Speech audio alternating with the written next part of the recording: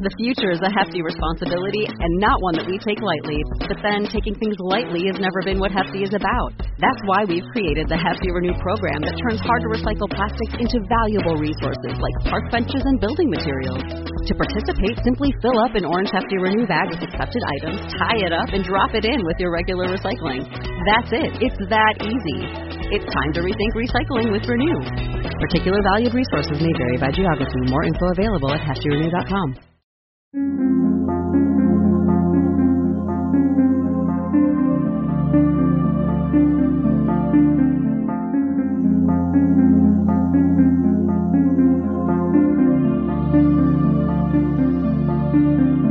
History tells the story of the world and of our lives. Sometimes that history goes bump in the night.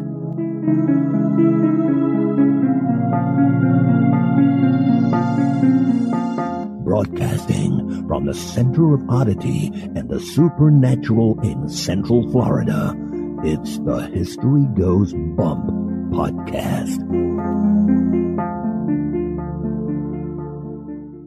Hello, you spooktacular people. Welcome to this 327th episode of the History Goes Bump podcast, Ghost Tours for the Theater of the Mind. I'm your host, Diane. And this is Kelly.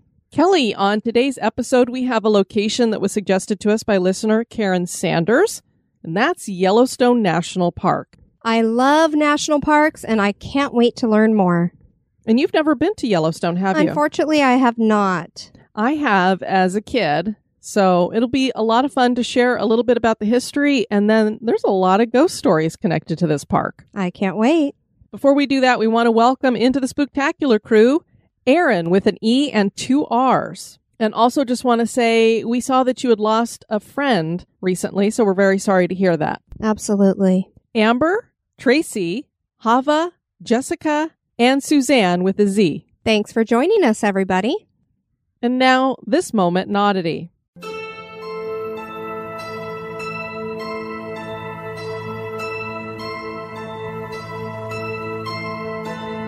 The moment in oddity was suggested by Kim Gassiorowski. There is a very unusual monument in Mayfield, Kentucky.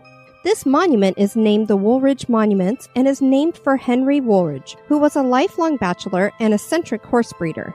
Henry must have spent a lot of time thinking about his death and how he wanted to be honored with his burial. He decided to commission 18 life-size statues to be erected within the boundaries of his 17 by 33 square foot plot in Maplewood Cemetery. That's already really unusual. But even stranger, all of the monuments face east and include family members and animals.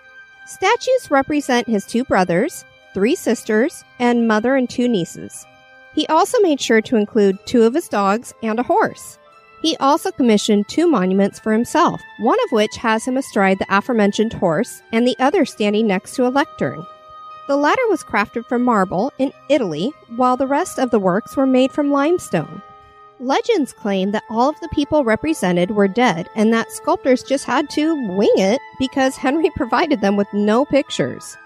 The statues were put in place before Henry died in 1899 at the age of 77. His marble vault has a double-barreled shotgun carved into it. This procession of statues in a graveyard certainly is odd.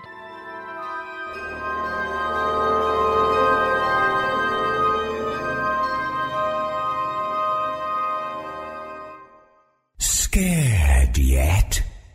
Boo! And now, this month in history.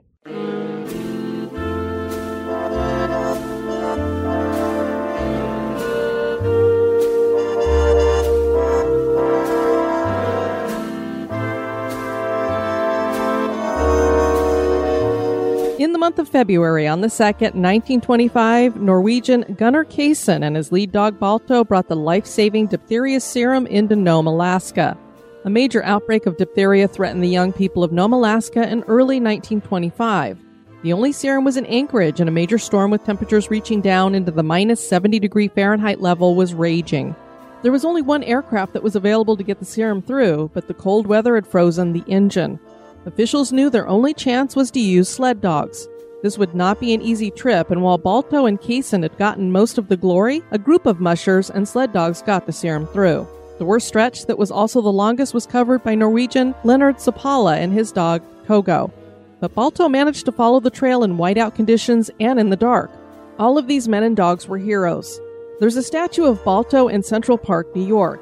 The plaque on it reads, "Dedicated to the indomitable spirit of the sled dogs that relayed antitoxin 600 miles over rough ice, across treacherous waters, through Arctic blizzards, from Nanana to the relief of stricken Nome in the winter of 1925. Endurance, fidelity, intelligence."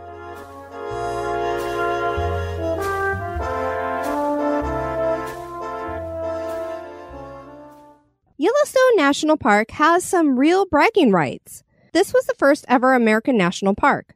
The park stretches over 3 states and 2 million acres.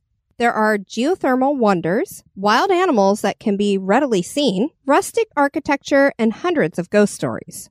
Yellowstone is probably the most haunted national park in America. Join us as we share the history and haunts of Yellowstone National Park.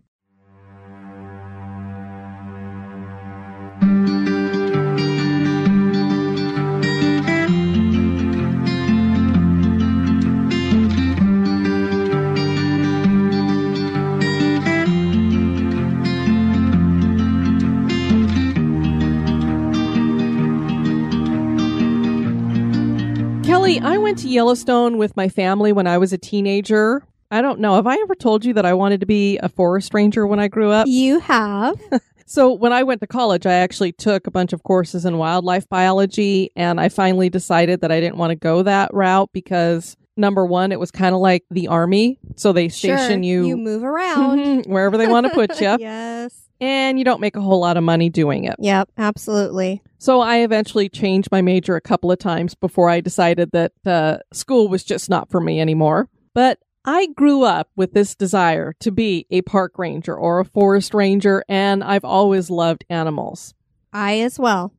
So I can understand it. So it was a dream to get to go to Yellowstone, really. I got pictures of buffaloes and elk and even a mama and baby moose. They were out on the side of the road. And I remember we saw all these cars pulled over. So my dad pulls over to see what everybody's looking at. And they went across the road and then down into this clearing. Aww. And I don't know if I can find this picture. I've probably got it in a box somewhere, or maybe it might be in one of my photo albums. I'll have to look and see. If I find it, I'll take a picture of it and pop it up on Instagram. Good. But it is through the clearing, real close. You can see Mama bending her head down to little baby who's laying in the ground and kind of nuzzling it. Aw, so precious. Yeah, it was so amazing.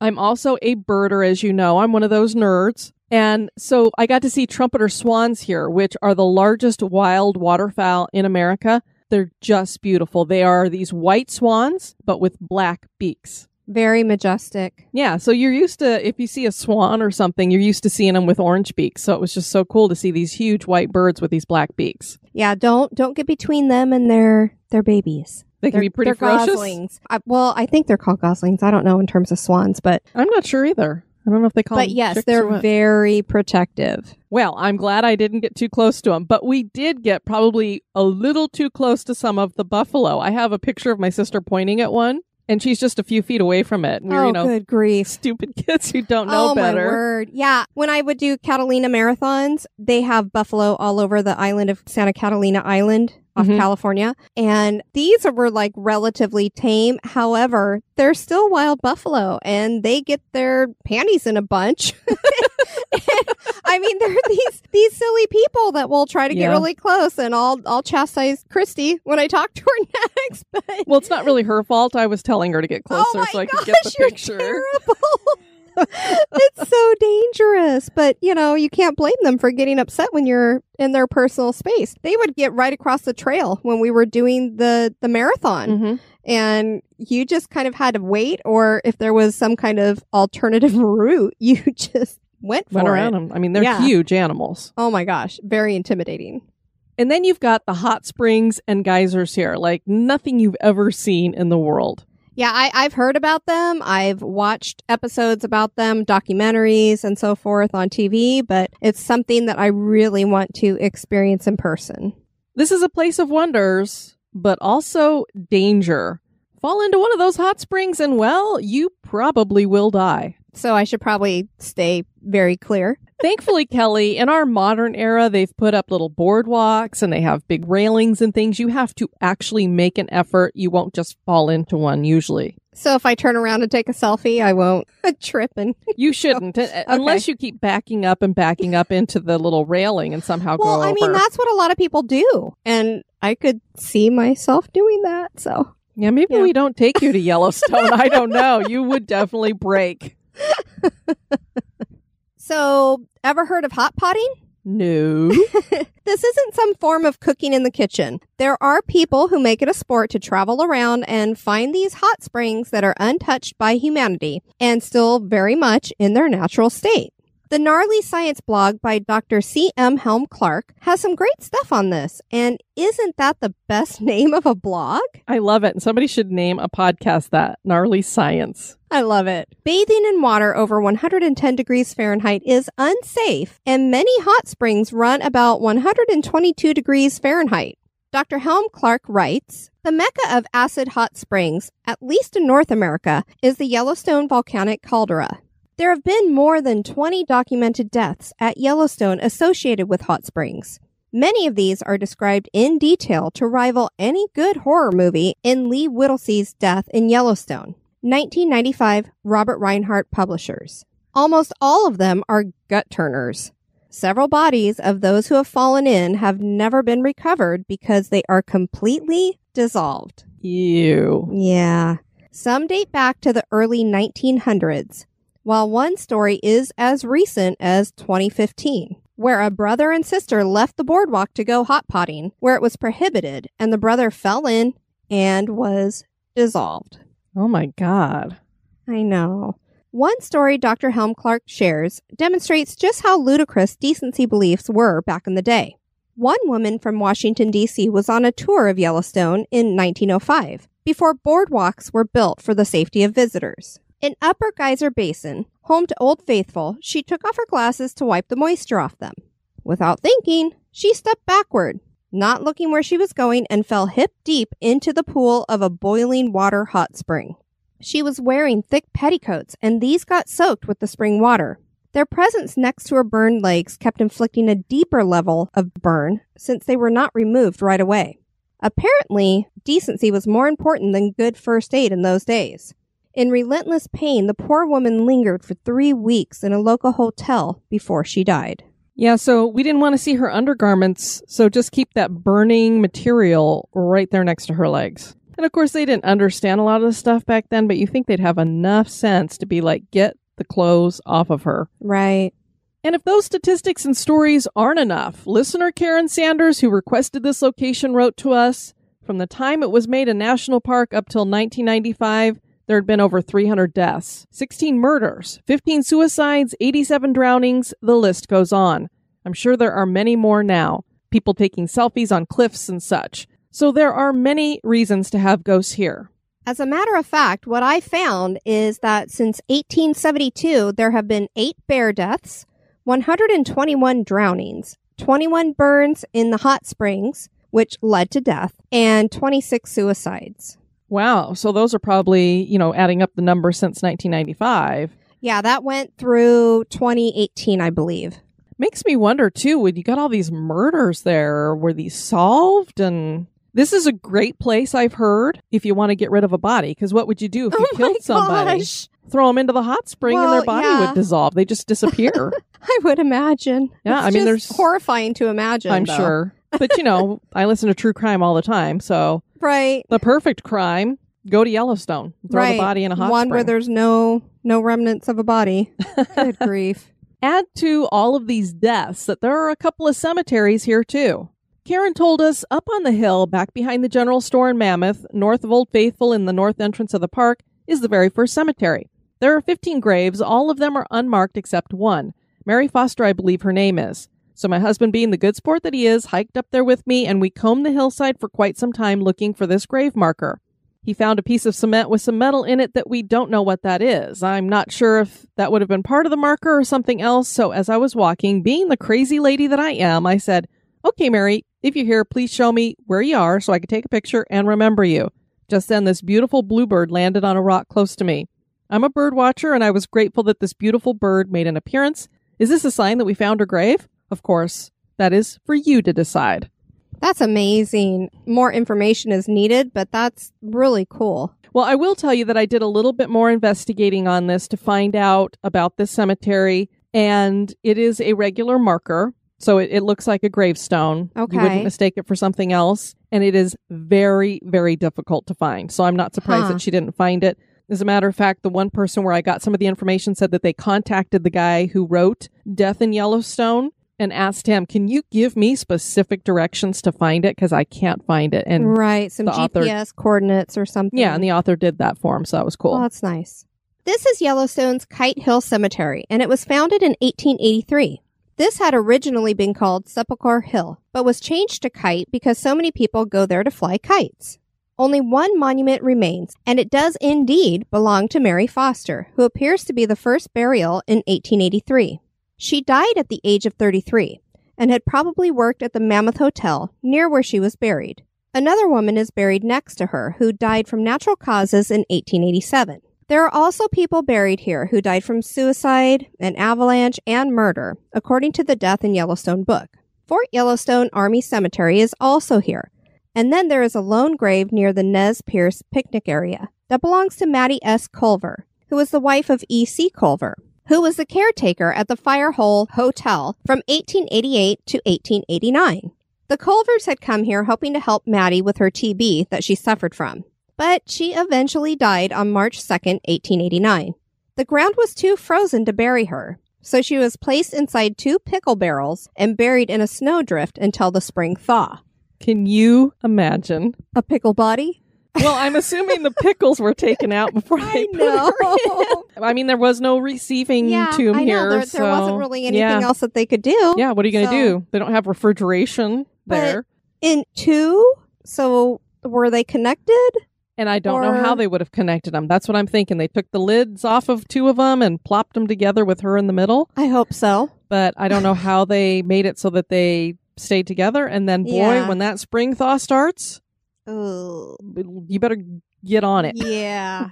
I'm glad we have a lot more processes in place for that for us today. Yeah. Versus what they had. Exactly. I mean, today you could just get a backhoe and it doesn't matter how frozen the ground is. It's going to get it dug up somehow. Exactly. There's a lot of different spirits here. They don't know who all they belong to. So possibly she could be one of them that's floating around because maybe she's not too happy. She obviously died fairly young from tuberculosis. Right. And then, I don't know how proper her burial was. Not to mention she's all by herself. When you see the grave, it's just out in the middle of this picnic area with some split rails around it to mark it. So it's, It does make you think they must not have been able to build some kind of coffin at the time. Right. I mean, it just is, it's all very curious, I guess I should say, because I would not want to be pickled or put in a who came up with barrel, that idea? Or maybe they didn't have any other immediate offerings, I guess, to use. I mean, you're surrounded by a bunch of trees. I don't know. Yeah. But, it's not like they had a lumber mill either to plane it and everything. So this poor woman. The future is a hefty responsibility and not one that we take lightly. But then taking things lightly has never been what Hefty is about. That's why we've created the Hefty Renew program that turns hard-to-recycle plastics into valuable resources like park benches and building materials. To participate, simply fill up an orange Hefty Renew bag with accepted items, tie it up, and drop it in with your regular recycling. That's it. It's that easy. It's time to rethink recycling with Renew. Particular valued resources may vary by geography. More info available at heftyrenew.com. We've talked a lot of death here. Perhaps we should get into the history behind the formation of Yellowstone National Park, don't you think, Kelly? Yeah, I would say so. This park is named after the Yellowstone River, which was named by French trappers in the 18th century. The French name is Rochejune. Paleo-Indians of the Clovis culture were here long before the French, though, possibly living in the region 11,000 years ago. They were followed eventually by the Shoshone, Nez Perce, and Crow. Stories about Yellowstone in the early 1800s were thought to just be myths. Kelly, what would happen is these trappers and mountain men would come through the area. They'd see all these natural wonders that people go to Yellowstone to see, and they'd go into these towns and tell them, I saw these rivers with steam rising from them. There are these little mud pools that are boiling and trees that are petrified. And people thought they were just making these stories up. I would imagine.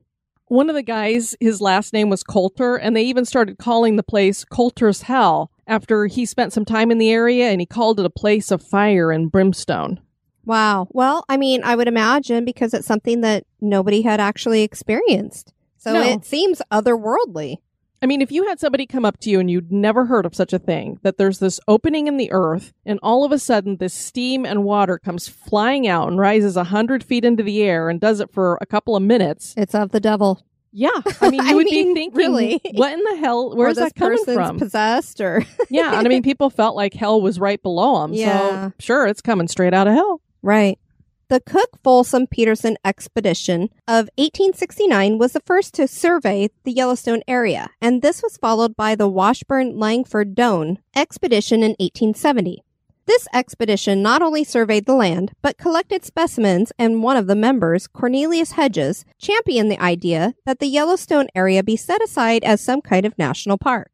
More people would join the cause, and finally Congress was petitioned to pass a bill reserving the Great Geyser Basin as a public park forever. Things would finally move forward, and President Ulysses S. Grant would sign the Act of Dedication law that created Yellowstone National Park on March 1, 1872. Nathaniel Langford was Yellowstone's first superintendent, but Langford was given no federal funding, and poachers and other raiders took full advantage with nearly 3,000 animals being killed between 1874 and 1875. Eventually, funding came and crude roads were built, and then the train came and people used stagecoaches and horses to access the park. Can you imagine? It's like, okay, we've made this a national park, but we're not going to fund anything. Yeah, that's horrible. And then tell this guy, you got to take care of it and protect it, but you get no money. You not only get no pay, but you don't get any money to do it with. Yeah, absolutely ridiculous. And then, of course, these people see all of these buffalo herds that are rounded up in here, and hey, let's go hunting. And there's nothing he can do to stop it. I mean, can you imagine 3,000 animals in a year? That's a lot. That's a whole heck of a lot. They would fix this pretty quickly by bringing in the U.S. Army. They would take over the management of Yellowstone from 1886 through 1918.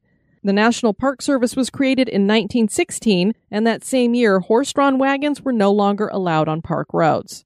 This would usher in the automobile, and people would start pouring into the park. But this was not without issues, as many cars would get stuck on old wagon roads, so the Park Service started paving those roads. In 1929, the park's boundaries were adjusted, so they were expanded. Officials would continue to develop the park and make changes throughout the years to help protect animals, restore the wolf to the park, and manage the land better. I love that. But lost in all this history is what happened to the Native Americans who had lived here and hunted here. They eventually were mostly excluded, and the only year-round tribe were the Eastern Shoshone, who were known as the Sheep Eaters. They thought that a treaty had promised them the right to hunt in Yellowstone if they ceded their lands there.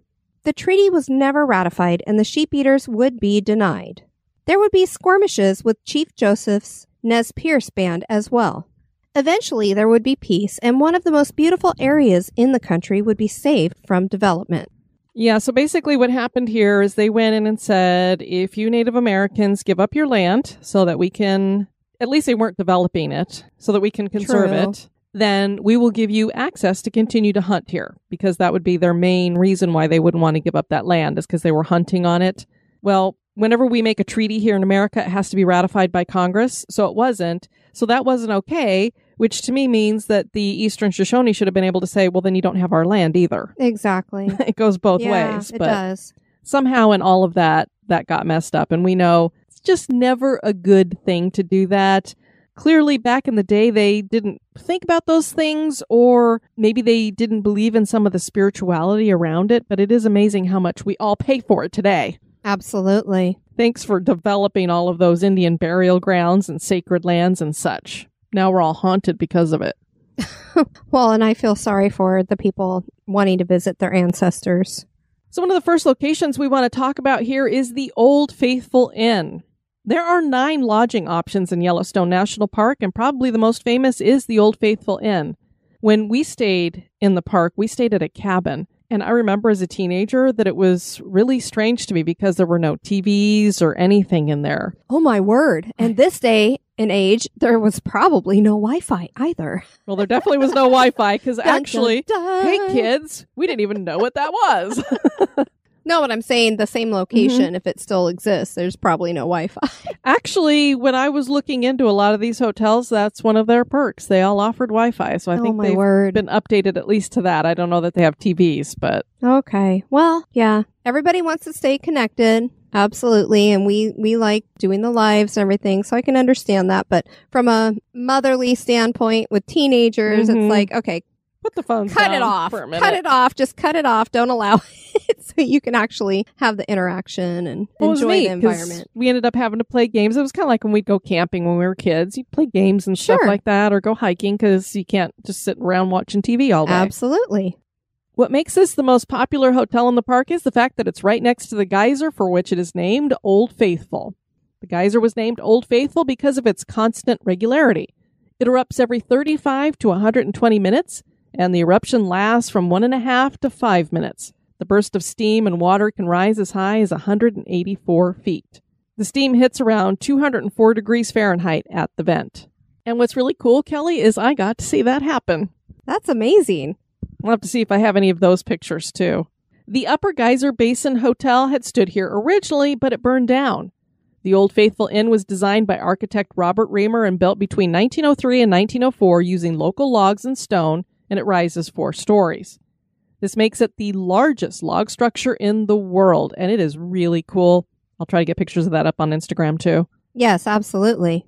The inside is wonderful to behold with decorative wood and wrought iron, a massive stone fireplace, and a handcrafted clock made of copper.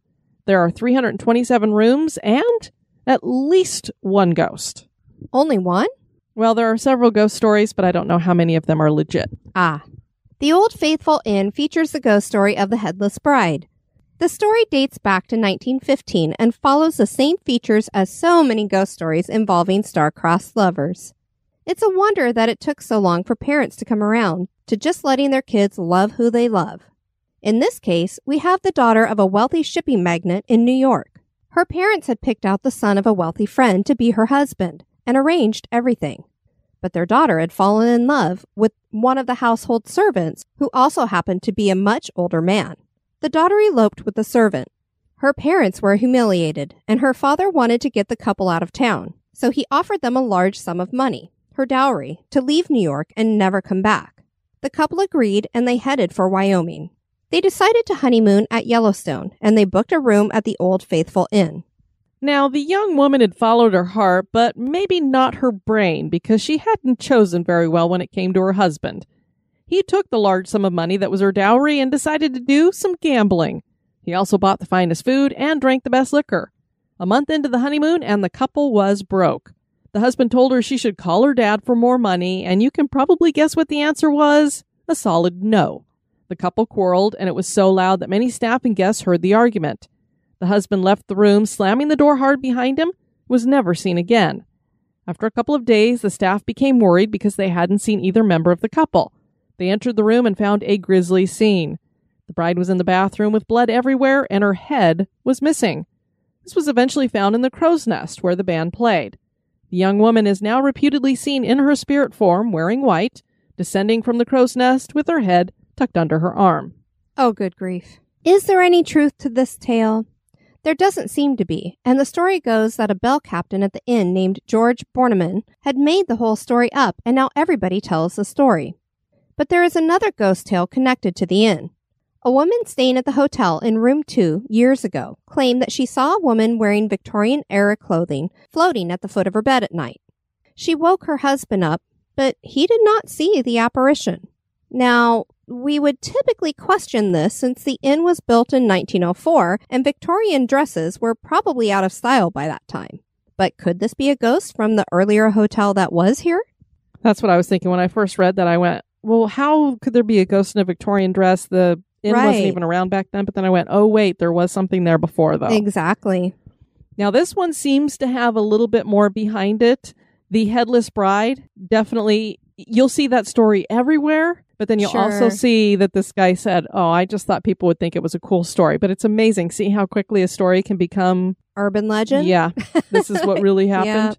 There's one more ghostly tale connected to the hotel. This one is from an employee who had a really weird experience. A housekeeper claimed to watch a fire extinguisher that was hanging on the wall lift itself up, do a 90-degree turn, and then drop back to its original position. This was up on the 300 wing and the only time that anyone saw that extinguisher do its acrobatics.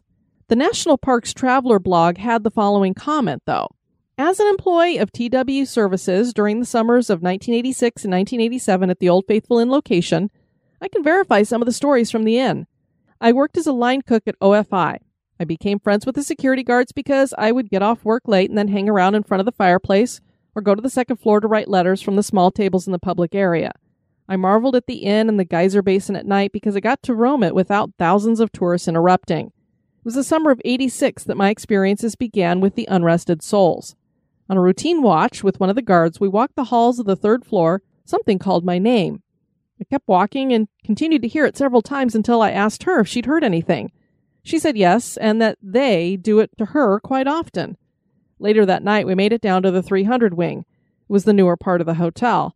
I was told it was built on 2 unmarked graves. I pretty much shrugged it off, but thought it to be odd. In the months following, several odd things occurred, many that took my nerve, resulting in me running away.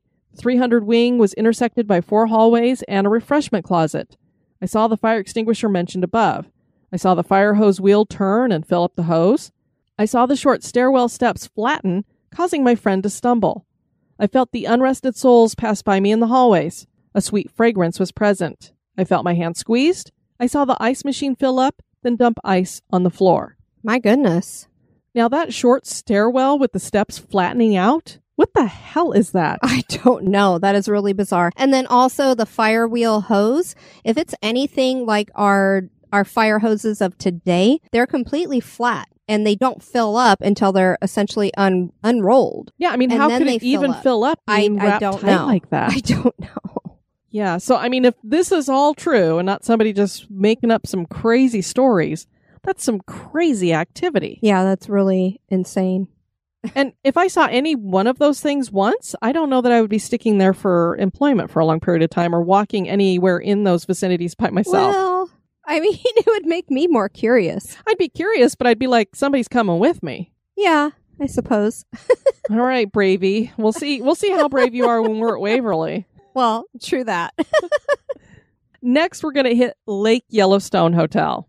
Lake Yellowstone Hotel was built in 1891 and has 296 rooms.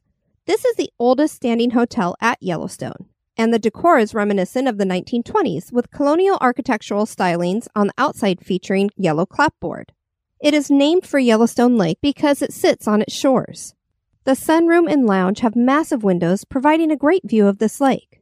One can sit in here or out on the porch, sipping some tea and listening to the tinkling of the keys from a live piano player. The hotel was originally designed by architect R.R. Cummins and was relatively plain. He had been hired by the Northern Pacific Railway to build the hotel, as one of 3 the railway was building in the park. As more and more people came to Yellowstone, upgrades were made. The architect of the Old Faithful Inn, Robert Reamer, was hired to renovate. The hotel has undergone many renovations through the years, with 2014 being the most recent. There are several spirits reported to be here. One of them is said to be President Calvin Coolidge. Like so many of our presidents, he visited Yellowstone and loved it, and was particularly fond of this hotel. So they say that he occasionally turns up as though he has taken a vacation from the afterlife at a place he once liked to vacation in life. He is generally seen sitting in a rocker in the lounge. Being that the hotel is on a lake, one can imagine that a few people have drowned here, either while swimming or in boating accidents. There are 2 drownings that have ghosts connected to them. A young boy was visiting with his family and drowned here. People see his apparition near the lake and in the hotel. One employee claimed to see him gazing out from the attic, which is kept locked at all times. He is said to always be wearing a dress shirt and has brown hair. And he likes to play in the public men's restroom, too. Well, finally, somebody in the men's restroom, I know. not in the women. The women get a break for a change, and thank goodness, since it is a little boy. I mean, how many of us women have had the little boys looking through the crack in the crack in the door door when their mom is in the next stall. We don't need any ghost boys doing it. Yeah, definitely not. Al Brinza tells of an experience he had on the Am Ghost Hunters blog. At this time, I decided to head for the men's restroom, located past the main desk down the hallway on the first floor. Upon entering through a heavy wooden door that made a squeaking noise like these types of doors often do, I discovered I was the only one there, or so I thought. Within a few seconds, I felt the familiar jag of a headache that I usually get when something paranormal is near. Next, I heard some footsteps and a little boy giggling and laughing, and I was surprised to see him peeking under the stall door. I believe I said, "Hey," and then he was gone. Total silence. I heard no more footsteps or the opening or closing of the door. Now I'm thinking, okay, what just happened? I didn't see much of the little boy, just his face and light brown or blondish hair, wearing a white dress-up kind of shirt. Afterwards, I returned and explained my experience to my wife and to our son Eric and his wife Chrissy. Later, after we finished our meal and we were leaving, I just had to ask the lady at the main desk if there were any ghost stories associated with this place. At first, I got the usual stare as her mind processed what I had just asked. Then she said, "There are some stories of a little boy that has been seen by some of our guests." And there's the spirit of a young woman wearing a flapper's dress that is seen. She's our other drowning victim. People say that her name is Matilda and that she likes to haunt a room on the second floor in the back with a view of the forest that was probably her room at one time. Matilda will sometimes walk the second floor hallway, and she has touched people on occasion. She seems to enjoy the staff more than the guests. There'd been a group of musicians who would play at the hotel, and they apparently still like to play in the afterlife. And a former reporter at the hotel has returned in spirit form, and people see him in the lobby before he just disappears. He often appears out of nowhere and offers to help guests with their luggage and provides information on the trails one can hike at Yellowstone. S.E. Schlosser wrote the book Haunted Yellowstone and tells a story about the bellman in there. About halfway down, a compassionate bellman overtook me and claimed my heavy bag. Relieved, I hitched my handbag over my shoulder and followed the bellman. We chattered about my trip all the way up the elevator, and the bellman had some great suggestions for hikes we might take along the lakeshore and where we might see wildlife. The elevator let us off on the 4th floor, and we walked to the end of a long, rather spooky hallway. I shivered a bit, feeling uncomfortable and not understanding why this was so. But the friendly bellman distracted me with his gentle conversation. He left me in front of the open door with my bag, bowing slightly like an old-fashioned gentleman in a movie. I fumbled in my handbag, looking for my wallet. Then I realized I'd given it to my husband so he could check us in. "Wait a moment," I told the friendly bellman and hurried inside the room, calling to my husband. Frank was locked in the bathroom, but my wallet was on the bedside table. Pulling out some money, I hurried to the door, only to find that the friendly bellman had vanished. The woman tells her husband about the bellman, and they agree to leave a tip at the bell desk later. When they get to the desk, the woman explains to a young man there what had happened. Schlosser continues the story.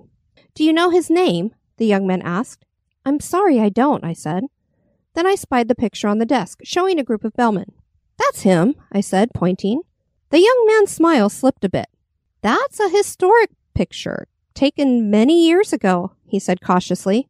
"None of those men work here now." "Really? That's strange," I said, feeling cold again. "The bellman who helped me looked just like this man." "That man was the bell captain," the young man said. "He's since passed away." Face devoid of expression, he added, "I'm sorry, I don't know who it was that helped you today." "Oh well, maybe I will see him again," I said with an uneasy glance at the photo on the desk. Strange that the man who helped me looked exactly like the former bell captain. I shuddered and hurried over to my husband, who was examining some of the lovely photographs displayed around the lobby. "All done?" he asked, taking my hand and leading me towards the dining room. "Not really," I said uneasily, and told him about the picture. "So you're saying a ghost helped you with your luggage?" Frank asked when I finished. Hearing it put that way sent cold shudders down my spine. "Pretty much," I said. "I'm not sure I want to spend the night at this hotel. What if the ghost comes back?"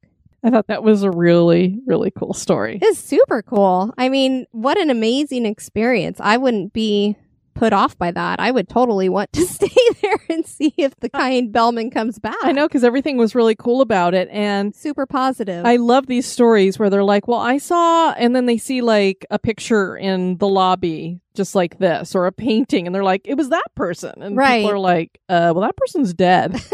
Pretty much. Next, we're going to the Mammoth Hot Springs Hotel. The Mammoth Hot Springs Hotel was built in 1883, but eventually demolished in 1936 and rebuilt, although the north wing is the same as the one that was added in 1911. The new version of the hotel opened in 1937. There are 211 rooms here, and it's located below the steaming limestone terraces of Mammoth Hot Springs, for which it gets its name. There's also apparently cabins here. Nice. Maybe we'll go stay there. Maybe we will. Dogs can stay in some of the cabins, too. Well, that would be a road trip that we should take then. Yeah. Ghost stories are plentiful here. A storage room is used to keep extra beds and chairs, and furniture often moves in here of its own accord. Maintenance workers will report that chairs that they have neatly stacked against one wall will have been either unstacked or the entire stack is moved over to another wall. A maintenance supervisor had an unsettling experience reported on the Stormy Night Tales blog. Once the head maintenance supervisor had retrieved a box of light bulbs for his men to replace several which had burned out. He locked the door when he left. He received a call on his walkie-talkie for some other item almost immediately, so he turned back, opened the locked door, and found something was on the other side. He pushed it open to find an unopened case of toilet paper had been pushed against the door. The cases of toilet paper are kept against the far wall in the back, and there's only the one door through which to enter. So how did that box move across the room to block the door? Well, it must have fallen quite strangely. I was going to say maybe a ghost had a burrito, so...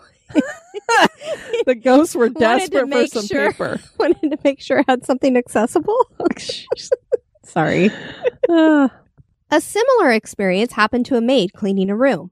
She stepped out into the hall to get some more towels, and the door slammed behind her. She tried the door, and while the knob would turn, she couldn't get it open. She pushed and pushed with no luck. The room had an adjoining room, so she went through it there and found that the door wouldn't open because a dresser had been pushed up against it. Frightened, she ran to get her supervisor. When she returned with the supervisor, they found the door wide open and the dresser back where it belonged, 6 feet away. The housekeeper quit on the spot. I don't blame her. Yeah. The supervisor figured the woman was lying, but upon inspection, she found deep scratches on the floor from the dresser being pushed across the floor. But imagine how quickly that dresser moved across the floor. Yeah, because if you think she steps out of the room to get something off of her cart with the door closing behind her. Right. And she can't get back in. So it's not like it was just that the door locked on her. It's like she turned the knob, was pushing the door open. So in the time that she stepped out into the hallway, and maybe it was 5 minutes, I don't know, that dresser... It's still pretty darn quick. And she apparently didn't hear it because she didn't realize what was going on. You would think that you would hear it dragging on the wood floor, too. And even if you did hear it, I mean, I think you would probably be like, what in the... Because I'm the only one in there. Disembodied footsteps are heard in many parts of the hotel, and the giggling of a little girl when there are no children around has also been heard. This is usually in the hallway on the 4th floor, and her little running feet are sometimes heard as well. Psychics claim the little girl is Emily, and there's a grave for an Emily Sievert in the Fort Yellowstone Cemetery. She was not quite 2 years old when she passed. Aww. So perhaps she came back to a place where she used to run in the hallway and have fun. Next, we're going to talk about Uncle John Yancey. John F. Yancey was a gold prospector and a Civil War veteran who decided to set down roots at Yellowstone. People called him Uncle John, and he built a hotel here in the 1870s that was named Yancey's Hole. It was near the present-day Roosevelt Lodge and served the stagecoach running between Mammoth Hot Springs and the mining camps in Cook City. Rooms were $2 per day, and there were 5 of them that could hold 20 guests. So I guess you could put 4 people in each room, 2 to a bed. I would say so. In 1903, Uncle John went to Gardner, Montana to hear President Teddy Roosevelt speak at the dedication of the Roosevelt Arch. He caught a cold while there that turned into pneumonia, and he died when he was 77 years old. They buried him in the old Tinkers Cemetery near Mammoth. But his spirit is not at rest, and he seems to have made the Roosevelt Lodge his new home since his old hotel no longer stands. He is a poltergeist-like ghost blamed for hiding things, and he was known to unsaddle horses. Park staff claim that he bangs a tin cup on the walls of the staff quarters at 3 a.m. That must be so nice to wake up to.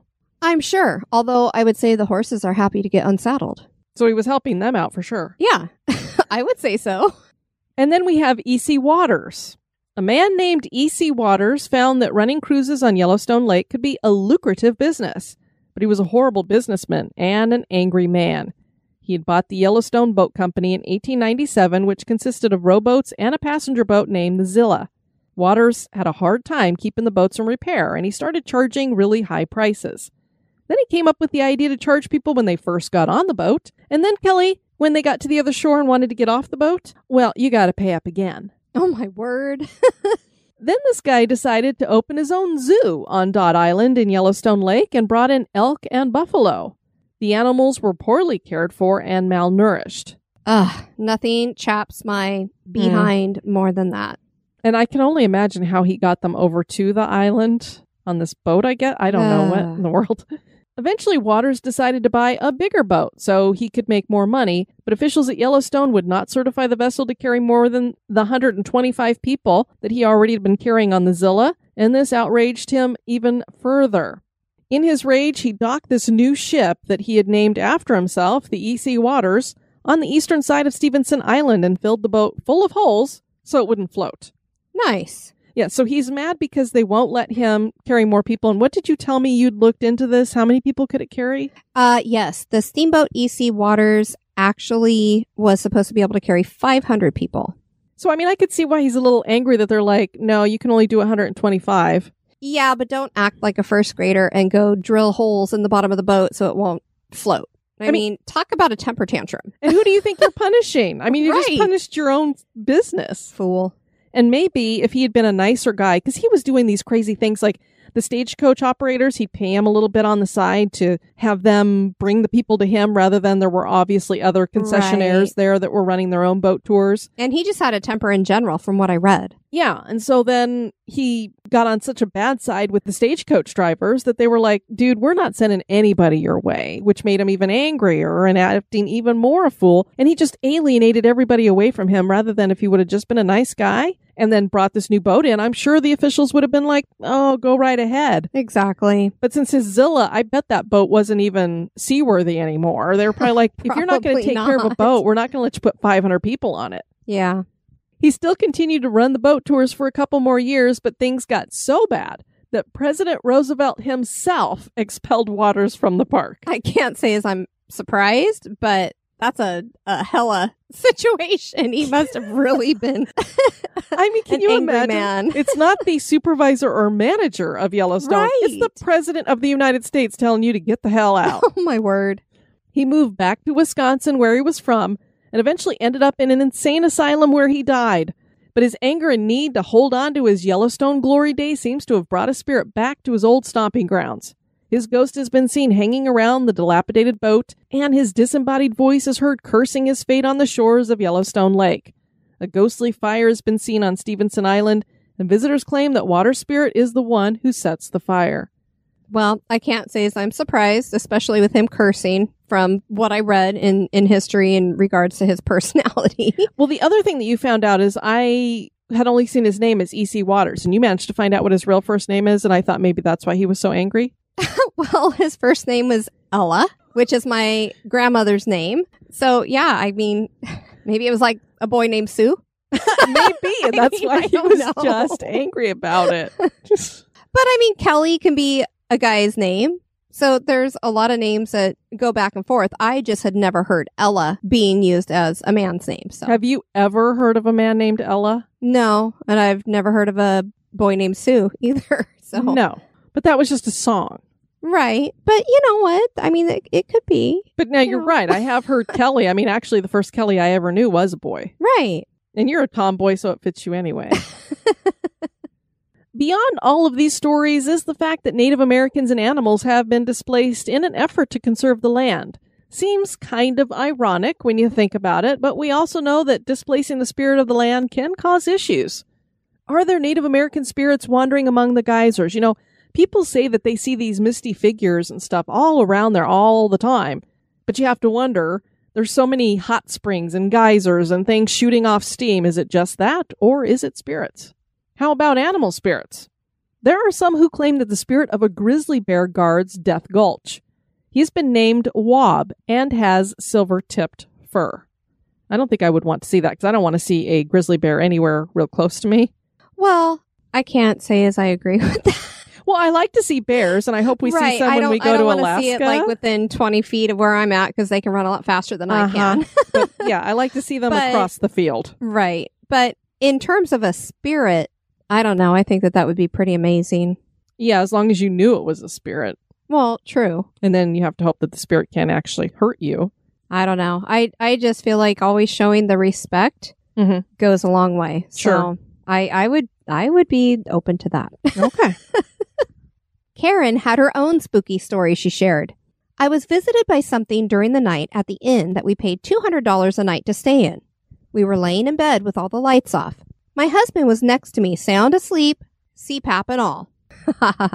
I was listening to your podcast and playing solitaire on my phone. I heard something going through my things. I sat up and it stopped. I laid back down and started listening to the podcast again, and then I heard it even louder. So I got brave and turned on my flashlight and looked at the end of my bed. On my suitcase was a mouse eating my brownies, for heaven's sake. Little monster was so loud.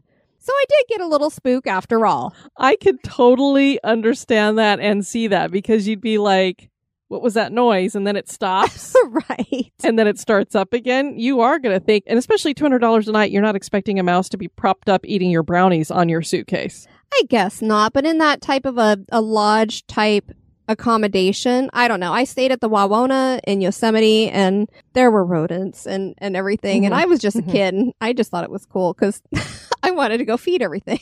You know, this reminds me as a kid that I had kind of a creepy experience. My mom's cousin lived in Wisconsin, and so we went back to see them, and we stayed at their house one night, and I was in their son's room staying in his bed, and he had these bins that were just full of loose Legos. And in the middle of the night, I could hear those Legos moving around inside that bin. Oh, geez. And I don't know if it was bugs or mice or what, but I remember being pretty freaked out going, why are the Legos moving around in that bin? Possessed Legos are going to jump out on the floor, so you have to run across them. Yeah, I mean, that would be terrifying to have to run across the floor and hitting a few of those Legos. I've hit a few Legos with bare feet in my ears. Who hasn't? Yellowstone is well worth the visit for just the natural wonders and animals alone. But with the possibility of ghosts, it's all the better. Is Yellowstone National Park haunted? That is for you to decide. Well, one day we will have to go there together, Kelly. I'd love to go as an adult. Absolutely. So, and I'm sure it's changed a lot because, well, when I was a teenager, let's just say we've had 3 decades go by. So I'm sure it's changed. Hush your mouth. We want to encourage you guys to check out our website at historygoesbump.com. And if you want to send us some feedback, you can do that either by emailing us at historygoesbump@gmail.com or send us some comments over at the Spooktacular Crew on Facebook or up on Instagram. We check out all of those things. We had a couple of things in the Spooktacular Crew that I thought would be fun for people to hear about. First of all, did you see the post by Mitch Riggs, who does the Civil War reenactments? I did. It was amazing. So you gotta love it. You've got somebody who goes around wearing his Civil War soldier outfit here. And he wrote, "There's a graveyard about a mile from my house I often walk to. There are many Civil War graves here, so every now and again I'll go pay my respects, clean them up, put flowers on them, etc. Well, one night around dusk, I went up there in uniform and it started misting, and I started walking out, and a car spotted me and slammed on its brakes. At this point, I had to have some fun with them, so when they pulled into the cemetery, I hid behind a tree. When the van came close, I walked out, and I could hear them all scream, and they peeled out of there. I gave someone quite the ghost story to tell." That's something I would do. Everybody was like, you need to invest in some pale makeup. Yeah, definitely. And now this makes you go, I wonder if some of those stories that people say about seeing some kind of ghost out somewhere, it really is just a reenactor who's going, ha ha ha. You never know. And then the other really fun thing was Janae and her husband had been watching the new season of Kindred Spirits, which you and I need to watch. We haven't caught up to that yet. And she'd asked everyone, if you were a ghost and haunting a location that a team of investigators came to check out, would you cooperate or would you mess with them? So I would love to know for the listeners, what would you do? What did you say, Kelly? Well, I think you probably can guess what I would do. Mess with them. Totally mess with them. You know, as long as they're being respectful, I'd give them good answers too, but I would mess with them just because I like to prank and I like to have fun and I love to laugh. So I would definitely be messing with them. I think most people were kind of in the same page I was too. I was like, oh, I would definitely have to mess with them a little bit. But being that we all seriously want to know about what's going on the other side, if we get there and we can communicate back what's going on, since we'd wanted to know so bad, I would want to give them some serious answers as well. Oh, absolutely. As long as they're being respectful. No, like Zach Baggins type. Oh, if it was Zach Baggins, I'd be knocking them upside the head and I would just be messing with them the whole time. Absolutely. But yeah, if they're being respectful and really seem to want the answers. Right. It does make me wonder how possible that is, though, since we really don't get clear answers from anyone over there. It doesn't seem like. And there's got to be somebody out there who would be like us that's like, I've been looking for ghosts my whole life, and now here I am. I can tell them they exist. Here's what's going on, and they just can't seem to tell us. Well, but we've had some pretty clear answers to things. Yeah, but we're not getting full sentences like, yes, I was John Smith. I died on this date. I'm a ghost. And over here in the afterlife, it sucks or something like that, or, yeah, I'm in heaven. That's a lot and to I come through a spirit box, however. Well, yeah, but I mean, I would love an EVP that goes, yeah, we can go back and forth from heaven and here and as our own choice or sure. Answer all those different questions. We want to thank everybody for joining us for this episode. I've been your host, Diane. And this has been Kelly. You take care now. Bye-bye. This episode has been brought to you by our executive producers. Dispatches from the Grave Digger. We don't have anybody to welcome into the cemetery, but we do want to give a very special thank you to Beth and Adam Vanderyacht for your donation that is going to help us with our New York trip. Absolutely. Thank you so much, you guys. Greatly appreciated. You can find History Goes Bump on Spotify, iHeartRadio, Stitcher, Apple Podcasts, Pandora, Google Play, and anywhere you can listen to podcasts.